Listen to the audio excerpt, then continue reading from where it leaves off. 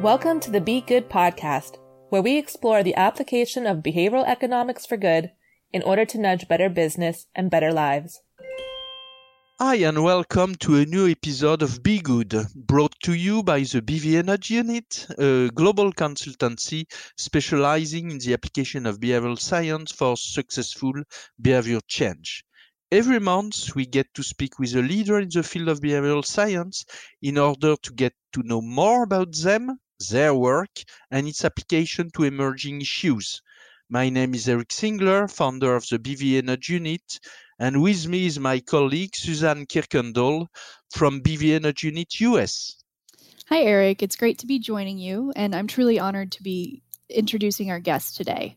So today we will be speaking with Caroline Webb. Caroline began her career as a research fellow at the Levy Economics Institute and working on public policy at the Bank of England. In 2000, Caroline joined McKinsey & Company, where she was made a partner in 2008. Her work centered on organizational change and leadership development, including executive coaching.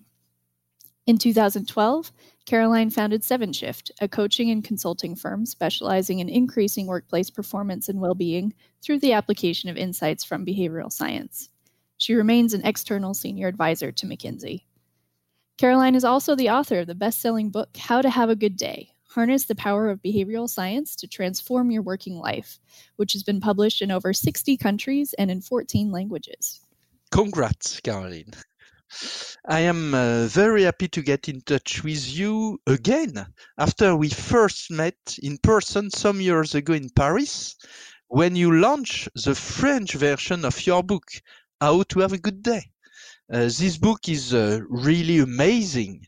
The reading has been very inspirational for me, and when I decided to write my third book, Nudge Management, it was one of the most useful resources, I have to say, along with books from Dan Ariely, Adam Grant, Amy Edmondson, Laszlo Bock, and I would say the big guys, but yours was really fantastic.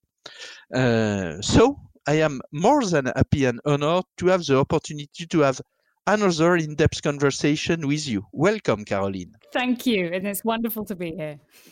Fantastic. So, Caroline, could we start by coming back to your background and your early career?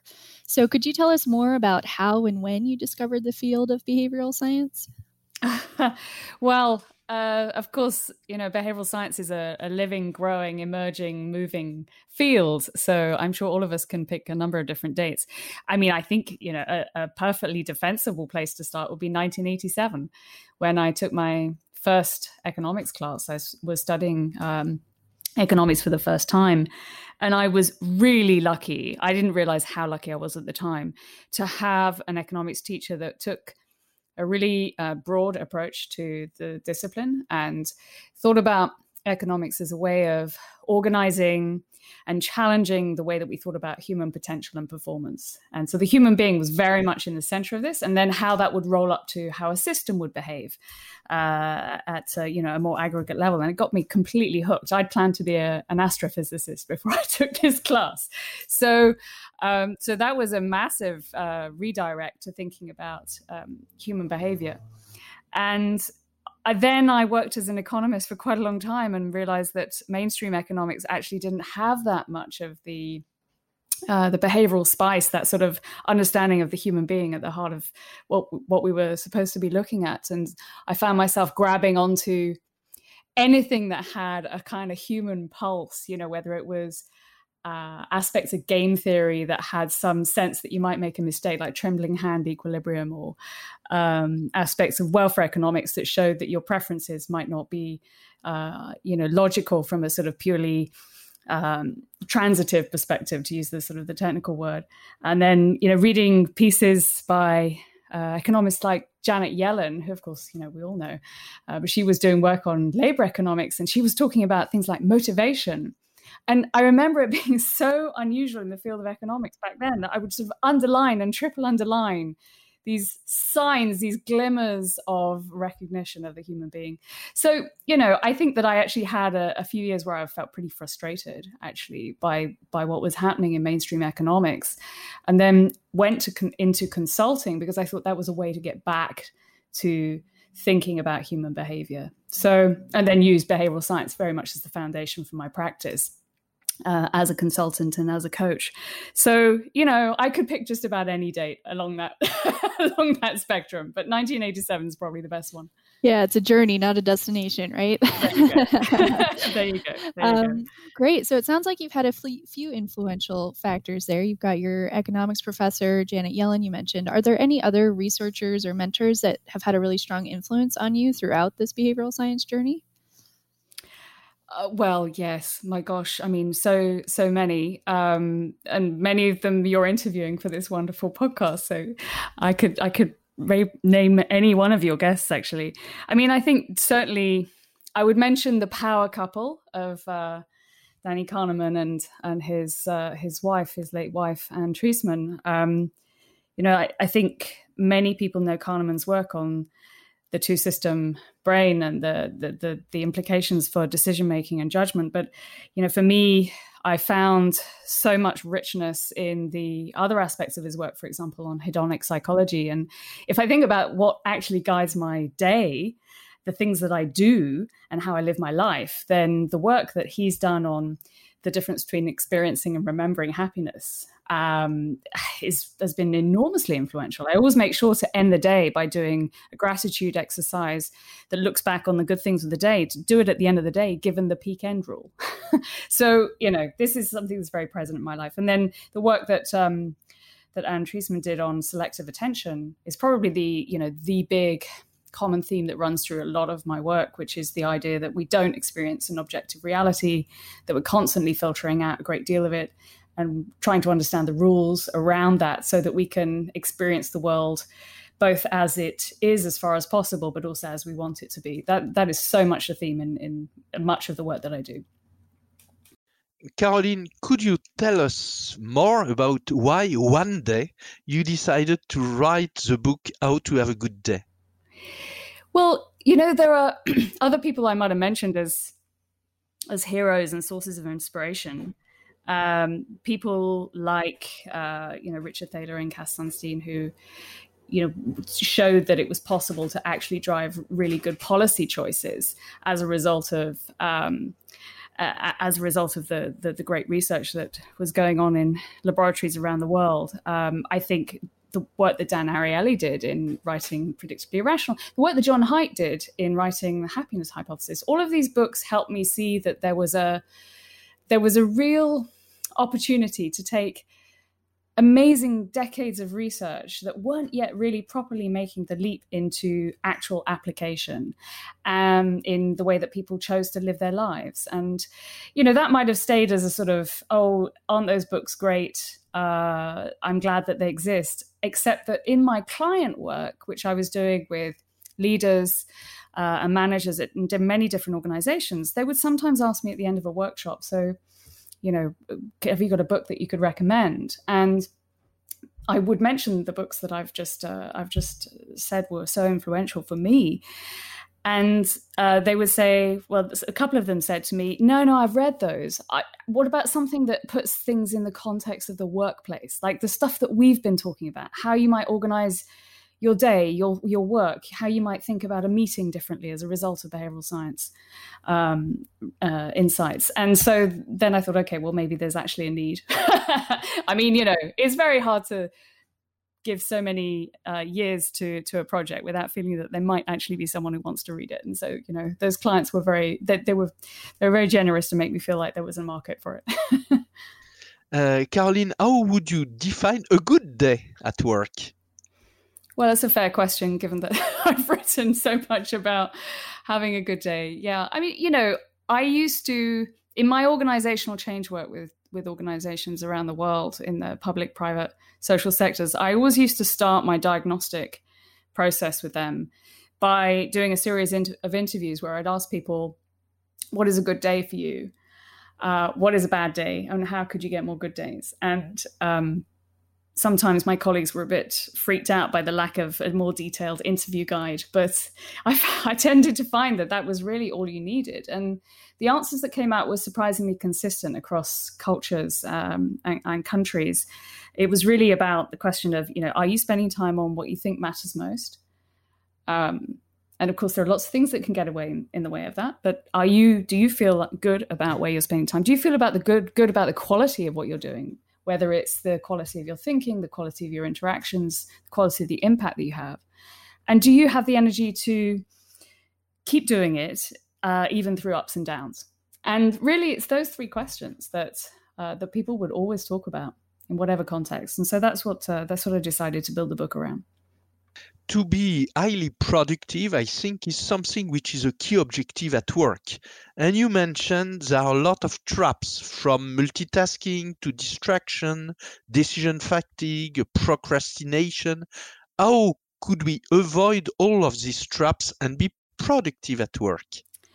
Well, there are any number of, going back to what I was just saying, the first big area of satisfaction that people feel about a good day is usually that feeling that they've spent time on things that really matter. All of the things you mentioned, can absolutely get in the way, but they're all, although they sound like different phenomena, they're all about failing to work with the way that our brains work. They're failing to work with the deliberate system in our brain, they're failing to recognize the shortcomings, the limitations of this gloriously complex piece of software that we have in our heads. And so that's really what I try to get people to do, is to understand a little bit what are the shortcomings. So and to work with that. So we know that the deliberate system finds it's not a system that can do two things at once that require conscious attention. If the tasks do not require conscious attention, then you're okay. They can run in parallel. But if two tasks require conscious attention, there's a single attentional bottleneck in the brain, and you encounter switching costs. And so you know that because you know this literature. But a lot of executives get to the end of the day and wonder why they're so frazzled and why they're never feeling like they're getting on top of their workload. And then to talk to them about the fact that they are, probably taking 30% longer because they're multitasking the whole time, and to talk to them about the fact that there might be a prize of getting 30% of their time back. I mean, of course, it's never quite so neat and clean, but just the prize of getting any time back is a really, a precious thing. What's another restriction that our deliberate system faces? Well, we know that it gets tired very easily and quickly, and that after a certain point, although there's been some back and forth in the research on this, there is a deterioration in decision quality. So, if you talk to people about the fact that they should take more breaks, they roll their eyes at you and they say, well, that sounds very soft and nice to have. If you say, that time that you go for a walk and then you come back and you look at the piece of work you were wrestling with and you suddenly see the answer. And they say, oh, yeah. And I say to them, well, that's not random. That there's a reason why that happens. So getting them to think about downtime for the brain being as important to performance as uptime is often a huge area of productivity gains. It's sort of counterintuitive because it means that they think they're working less, but they're not. They're just using their time differently. And I think, generally, whatever you can do to make a task seem easier is going to obviously help with getting it done. And that we struggle with abstraction. We struggle with conceiving of a future benefit that feels like it's not concrete and present.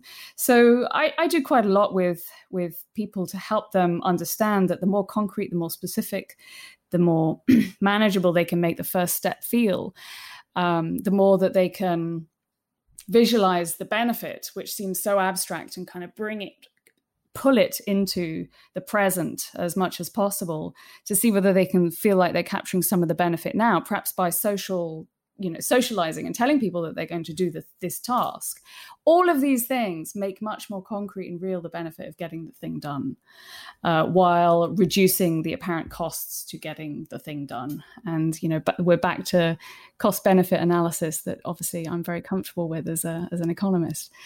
And if you start to help people understand that procrastination is not only, common, but actually very natural, and that this is the way to tip the balance, then they can see not only how to make a dent in some of their hardest to-dos, the ones that don't shift at the bottom of their to-do list. But also they can figure out how to better motivate other people, how to break things down, make things feel very real and present, so that they can help their teammates make progress when they're getting stuck. Okay, great. Thank you. In the workplace, You look like I took notes. Are you thinking about all those I have to-dos it, on your list? and you can see that not only I have the book, but I have underlined a lot of things. That's great. So Eric is showing me my book with lots of underlining, which is, oh my gosh, that's the nicest And I have possible also thing. the French version to be sure that I have well understood the first initial English version. So that's wonderful. Another important question. In the workplace, we need, obviously, to make a lot of decisions and to be at our best to make the right decision. And it seems, again, it is very challenging and not so natural. We are under the influence of a lot of unconscious cognitive bias. It was funny to mention that you mentioned the Einstellung effect, for example, and also yeah, is that your favorite? One of my favorite. And we are also shaped by our emotion, others, our energy level, or the context within we make decision. Could you again give us some advice and tell us more about how to make the right decision in the workplace? Well, I think there are two big areas really that I work on to help people make good decisions and help myself. I mean, let's be clear. I'm not one of those people who gives advice that I don't take myself. I do try to walk the talk. You can check me on that later on.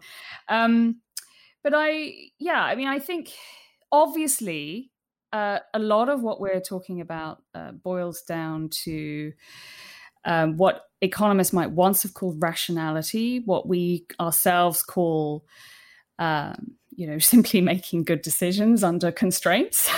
And we're talking about constraints that involve selective perception and the fact that we cannot see and hear everything around us very easily. We cannot then evaluate all of those factors as cleanly and clearly as we think we can. So all of those biases, that incredibly long list that you can find on Wikipedia, the number of lists that you can find, they all boil down to recognizing some humility in yourself, that you have some blind spots, and that anything you can do to build a little cross-check routine into your daily approach to decision-making will help.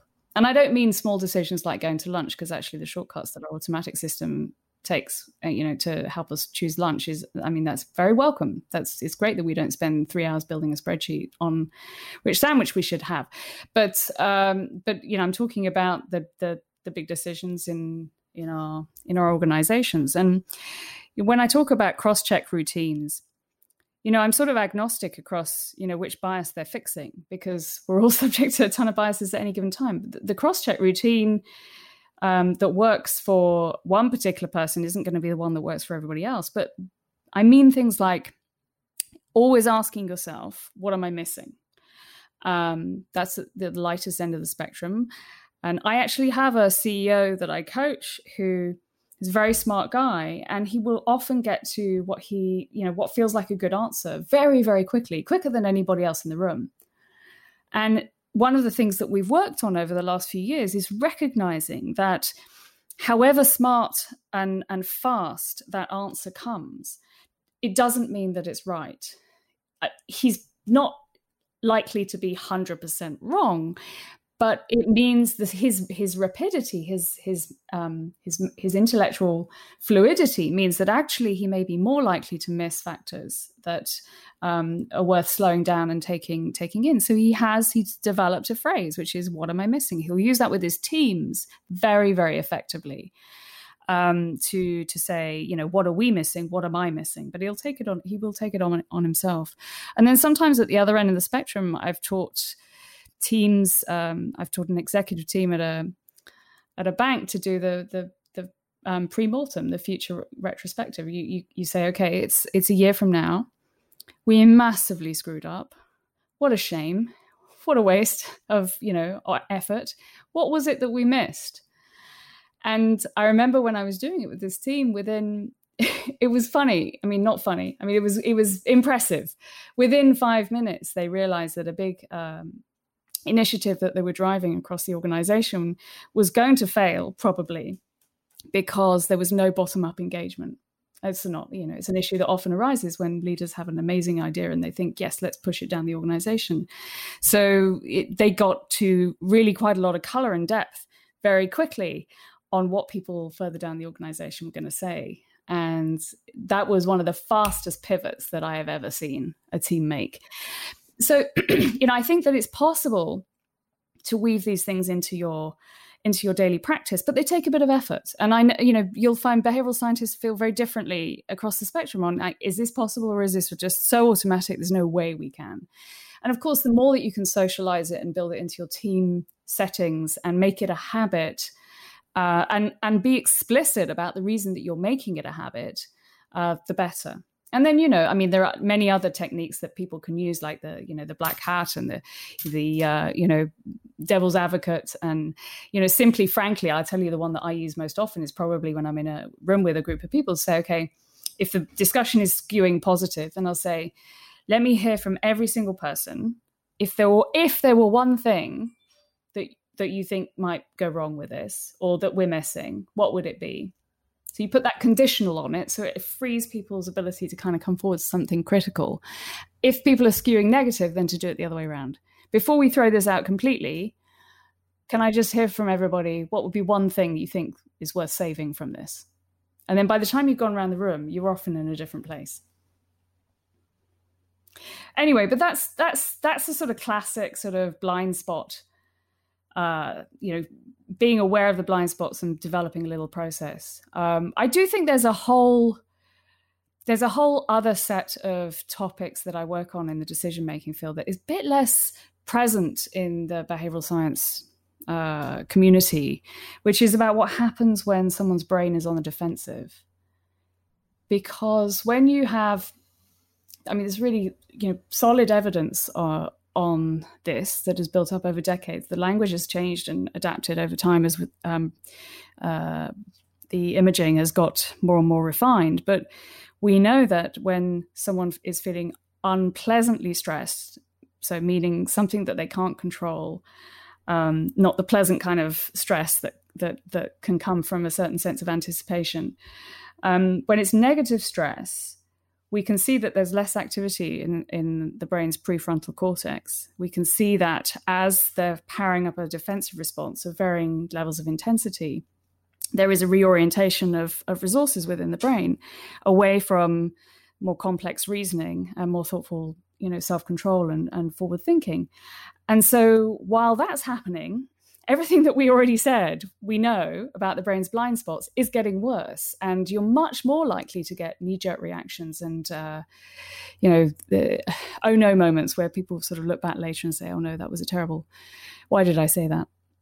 So I do find that actually a lot of the work that I do is not just on little team routines to spot blind spots, but it's actually on stress management and on noticing when your brain is on the defensive, and recognizing those signals early, recognizing that you are not going to be thinking as clearly as you might, learning how to pause, sometimes even call that out and say, you know what, I'm just, I realize I'm babbling, or you know what, I realize I'm frowning, or can I just let's just take a step back and talk about this, in a little bit more depth, if you don't mind. Just anything that gives you that moment to pause and to say, what is it that we really want to do here? What's the most important thing? And to refocus, so that people can think more clearly again. And so I think that the cross-check routines is good on its own, but actually, unless you pair it with an ability to recognize stress, then you're only going to get so far, because it's often at moments of high stress when you need to be, really maximally on your game as a decision maker. Sure. So, Caroline, thinking more globally about behavioral science in the workplace, from your point of view, how could behavioral science learnings be applied by organizations and by the private sector? And for what types of questions or challenges do you think it's best suited? Well, I mean, I would say this, wouldn't I? But surely everything. I mean, as long as you have a human being in the frame, you want to understand how that human being is performing, how to motivate them, how to get the best out of them. I mean, I think the sort of more specific answer is that when we think about the history of applied behavioral science in the last decade or so, there was definitely a focus on policy, on the policy world, which is where I come from. So, obviously that was very dear to my heart, and also marketing and consumer insights. And, how do you get, in effect, how do you get other people to do things, whether it's things they should do or things you'd like them to do? And I feel like there's a huge area of application that has been more sparsely populated in the past, and I hope that will shift in the future, which is to focus on performance and productivity and well-being, and to say, well, actually, there's an enormous amount of research in behavioral neuroscience, behavioral psychology, behavioral economics that can be applied to individual and team performance. That is not just about influencing other people, and is not just about actually the quality of decision making, but going much broader into how do you help people perform at their best.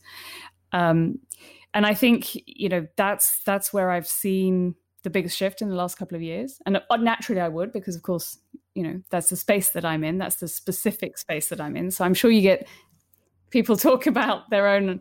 I mean, we project our own situations into the answers that we give you. But I do think that that is shifting, and I do feel that it has to, because we're heading into.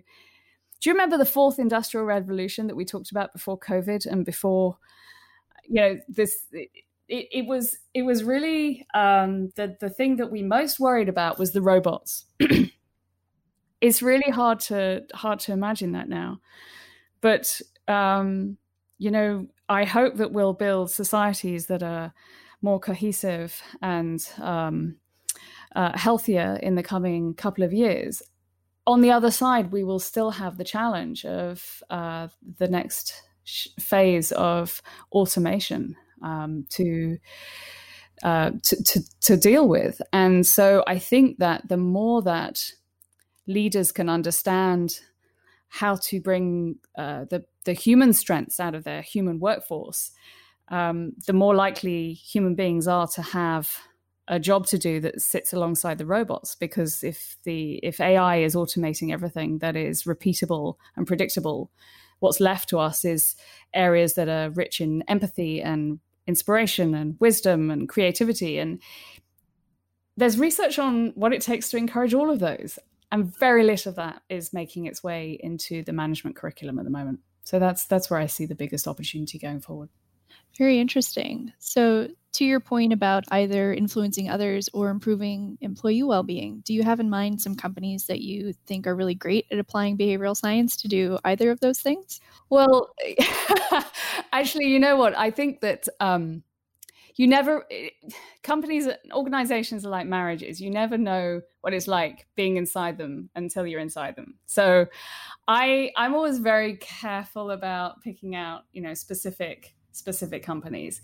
But I tell you what I will say is that I have seen chief learning officers in the last couple of years really start to get interested in that idea of equipping their managers with more basic behavioral science. I do think that has shifted. And I've been doing some work recently with, I don't know whether I can mention their name. They're an incredibly large consumer goods company that is global. I actually worked with them for the first time about 20 years ago when I was helping them think about leadership development for the first time. And they are so thoughtful in all the things that we've talked about, the importance of equipping people with an understanding of what happens to someone's brain under threat, an understanding of therefore what you might do to create a positive working environment that allows people to do their best quality thinking while raising challenges and saying, hang on, we haven't thought of this or that.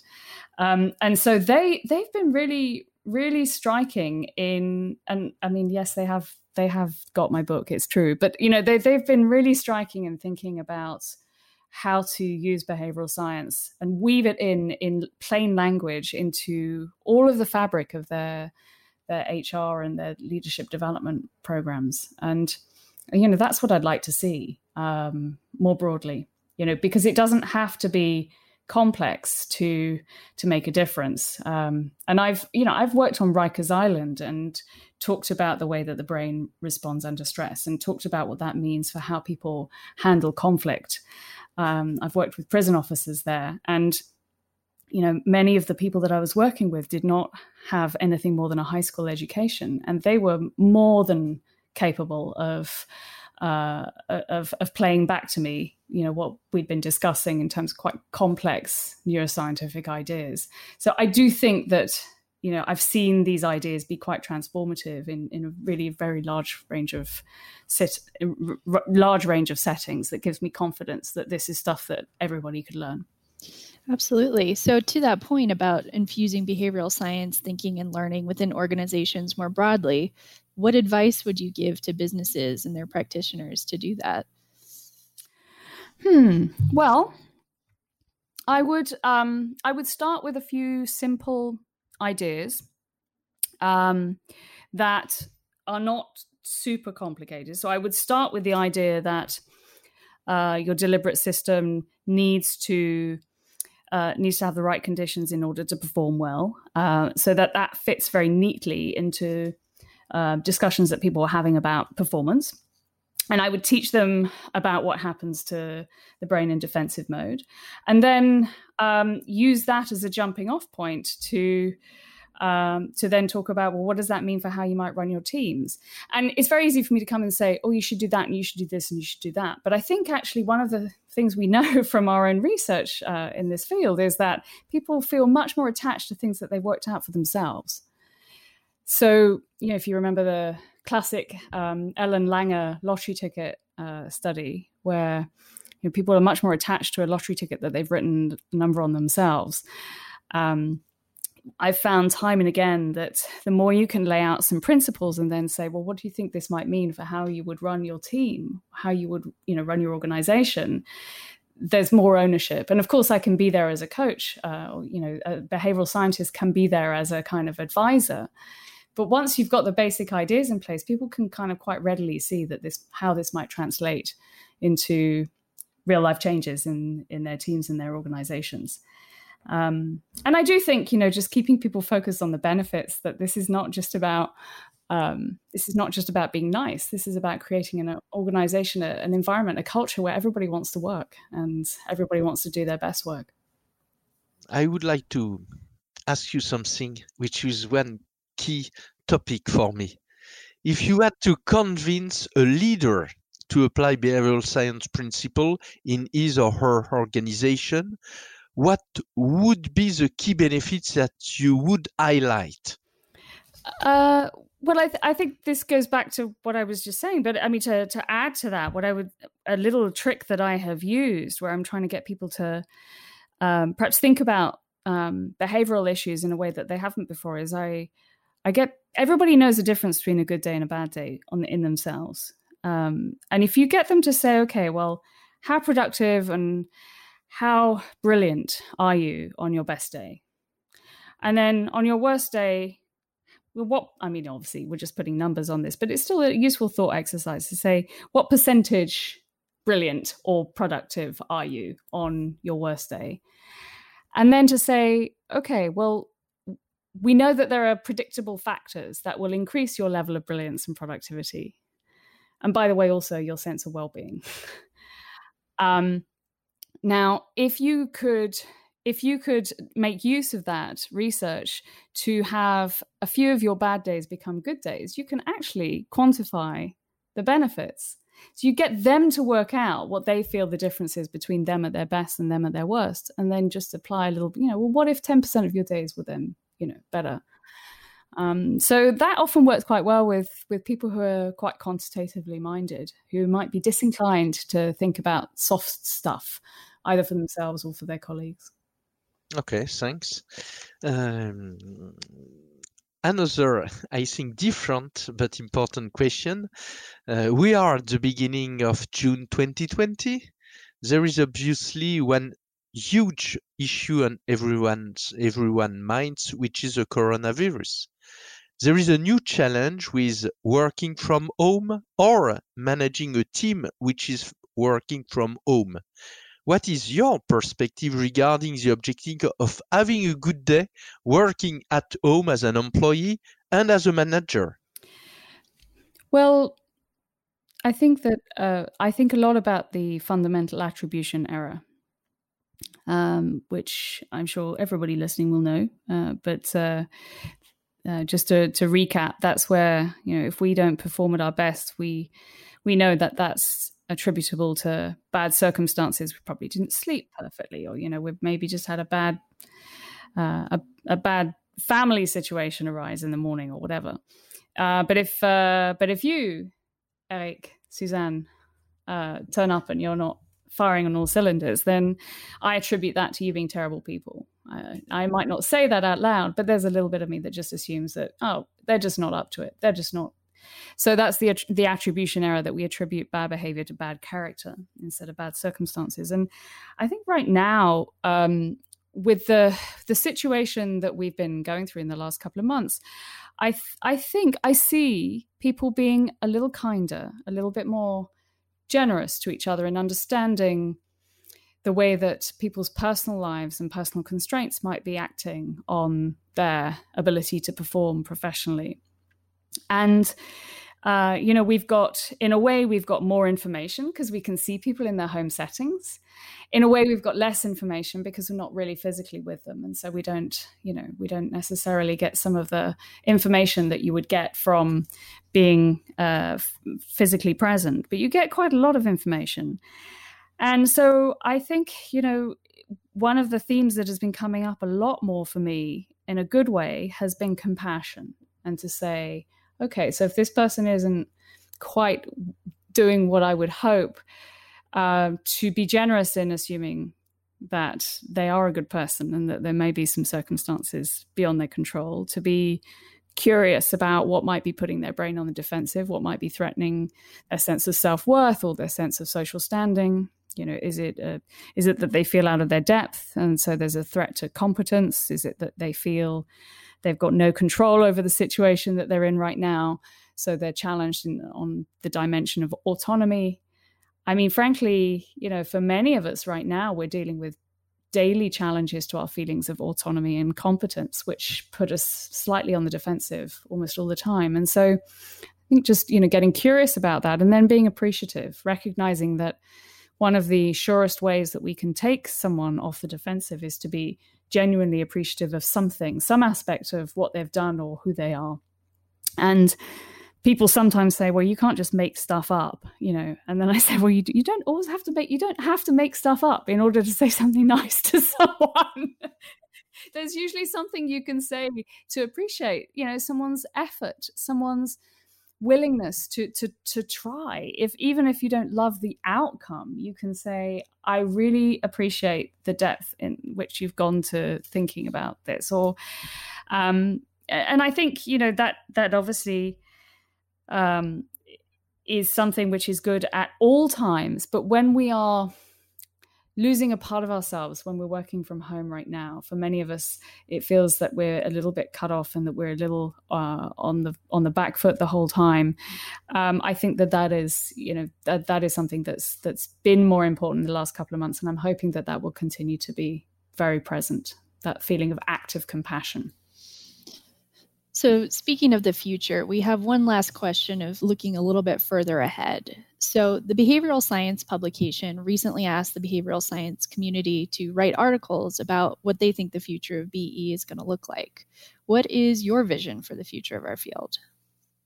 I think I'd like to see much more integration between neuroscience, psychology, and economics. And I particularly mean more integration of the neural correlates of the behavior that is being described in disciplines, other areas in behavioral science. And so, when I think about some of the most interesting breakthroughs in the work, say, on altruism, like by Molly Crockett, she's a professor at Yale. She's definitely a neuroscientist, but she's in the Yale's psychology department.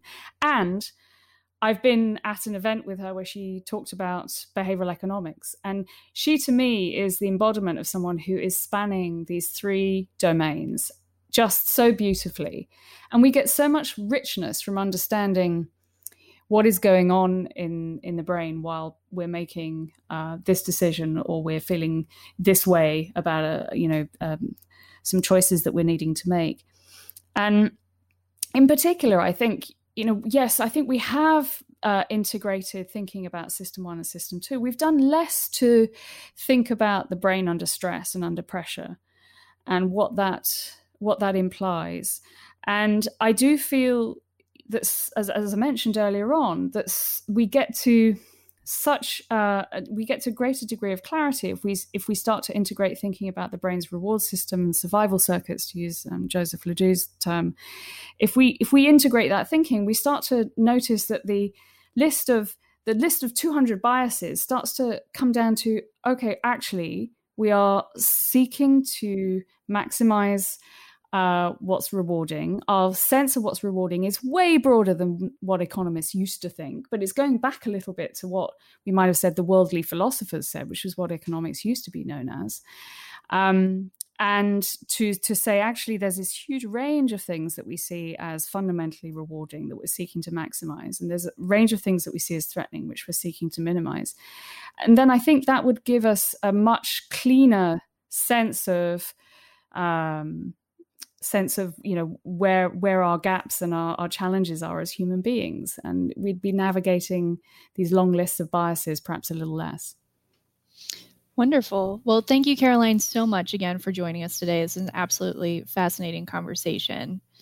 Is there anything you want to leave our listeners with, perhaps where they can find out more about you and all of your amazing work? Oh, thank you. Well, there is a website, howtohaveagoodday.com. And there's a lot of resources there. You can search on different topics, from priorities and productivity through thinking and relationships and influence and resilience and energy. So that's probably a nice place to go. And they can always click on my picture and go to the website to learn more about me if they don't feel like they've already heard far too much from me today. Perfect. Thank you, Caroline, again, so very much. Thanks a lot. Not a new book in your mind? Maybe. But this one took 15 years. So, I'm writing, I'm still writing, and I'm still have my relationship with Harvard Business Review. So that's where I'll probably focus most of my writing still in the next couple of years. But yeah, I'm very interested in uncertainty. And how we respond to uncertainty and how we manage that. And I find that that's a topic that I cover quite a bit with my clients, and I don't really know whether there's anything new to be said about it.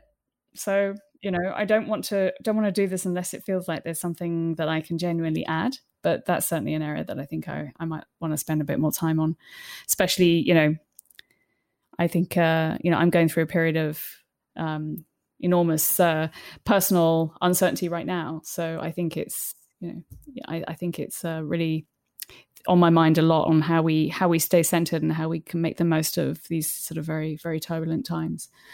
Okay. Thanks a lot again. It was an amazing conversation. I was sure of it, but now we know it. So thanks a lot for this conversation again, and impatient to read your next book on uncertainty. And not in 15 years, please. So thanks a lot. Thank you. Thank you both. Be Good, a podcast by the BVA Nudge Unit.